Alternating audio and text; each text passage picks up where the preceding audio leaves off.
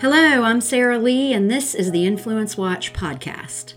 In this episode, SCOTUS considers an abortion case that has the backing of some strange bedfellows and that has caused the Senate Minority Leader to issue what can only be called a threat.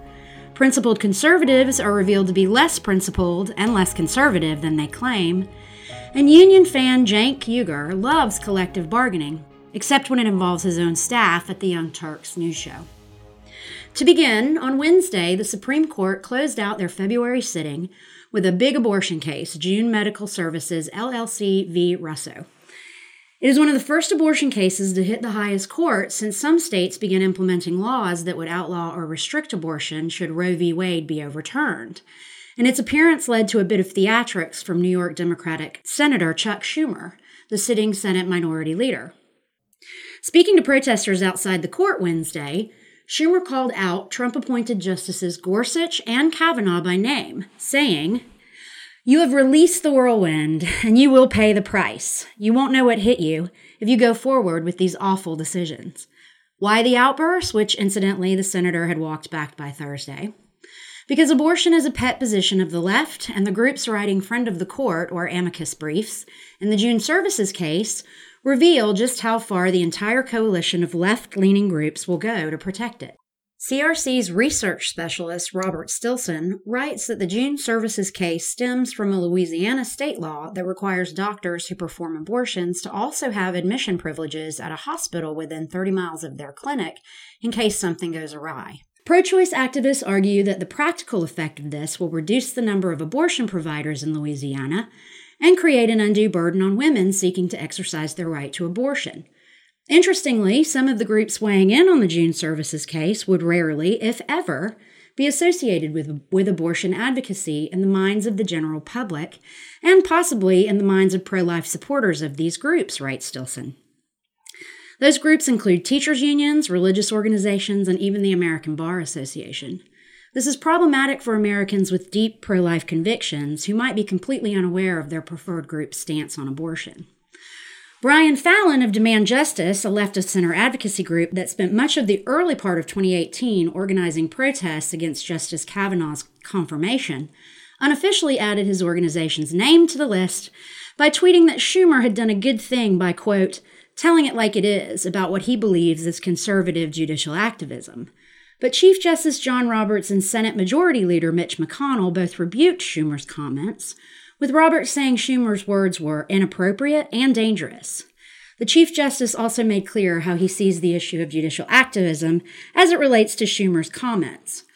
Quote, "All members of the court will continue to do their job without fear or favor from whatever quarter," the Chief Justice wrote.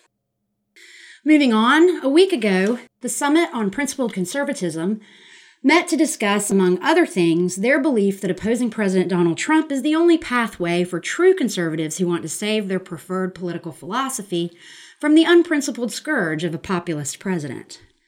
As the Washington Examiner wrote on Monday about the summit, quote, "Top never-Trumper Bill Kristol chided younger generations who engage in totally unmerited boasting about American exceptionalism as it is used today, attributing the country's greatness to those in the past who exhibited a healthy conservatism," end quote.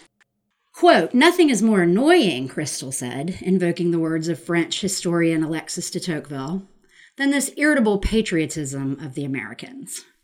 But Kristol, erstwhile editor-at-large of the Weekly Standard and current editor-at-large of the openly never-Trump Bulwark, might not have the grasp of principled conservatism he believes he has, as CRC's investigative researcher Hayden Ludwig discovered when he began following how the Bulwark is funded.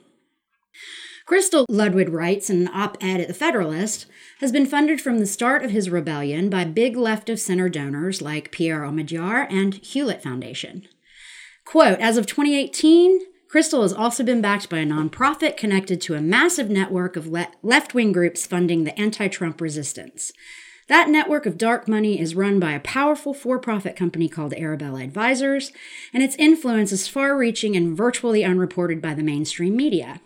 Specifically, Kristol's Bulwark website is run by the 501c3 Defending Democracy Together Institute, the sister organization of his 501c4, Defending Democracy Together, which runs the Never Trump attack group, Republicans for the Rule of Law.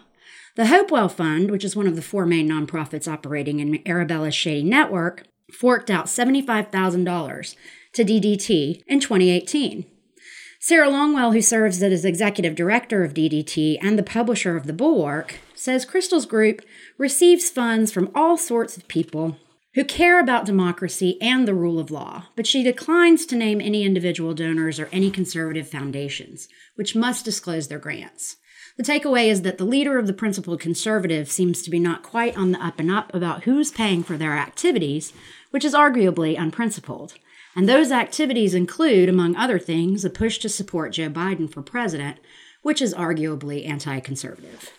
And finally, production staff of the Young Turks' Cenk Uyghur's Progressive News and Opinion show presented union cards to gain recognition under the International Association of Theatrical Stage Employees. Pro-union interests prefer these card checks to secret ballot votes that allow employees to make their feelings known without fear of reprisal from union organizers or aggressively pro-union co-workers. Uyghur, a known and vocal union supporter, reacted strangely to his staff's request by holding an all-hands meeting to discourage unionization, according to an interview he gave to Huffington Post. Uyghur said he felt like he was being, quote, punked.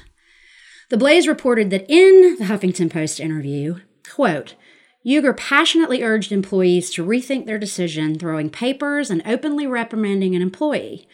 Despite being pro-union himself, he argued that a union does not belong at a small independent outlet like TYT, and that if there had been a union in the network's early years, it would not have grown like this. He also insisted, wrote The Blaze, he still strongly supports unions, but argued that a unionized workforce would cripple TYT with unsustainable new legal and bureaucratic costs. Uyghur's all-hands meeting is a standard business tactic to fully inform employees of the potential negative consequences of unionizing, the type of meeting the pro-union PRO-Act would explicitly ban. While it's low-hanging fruit to hit the Young Turks for simple hypocrisy, there's a deeper lesson here. It's easy for the far left to praise the labor union system when it affects others, since unions are staunch financial backers of left progressivism. But when faced with the consequences of living up to their stated commitments, the Young Turks are one of many liberal groups trying to avoid them. That's our show for this week. We encourage you to subscribe on Apple Podcasts or Spotify. And if you have subscribed, thank you, and please leave us a 5-star rating. We'll see you next week.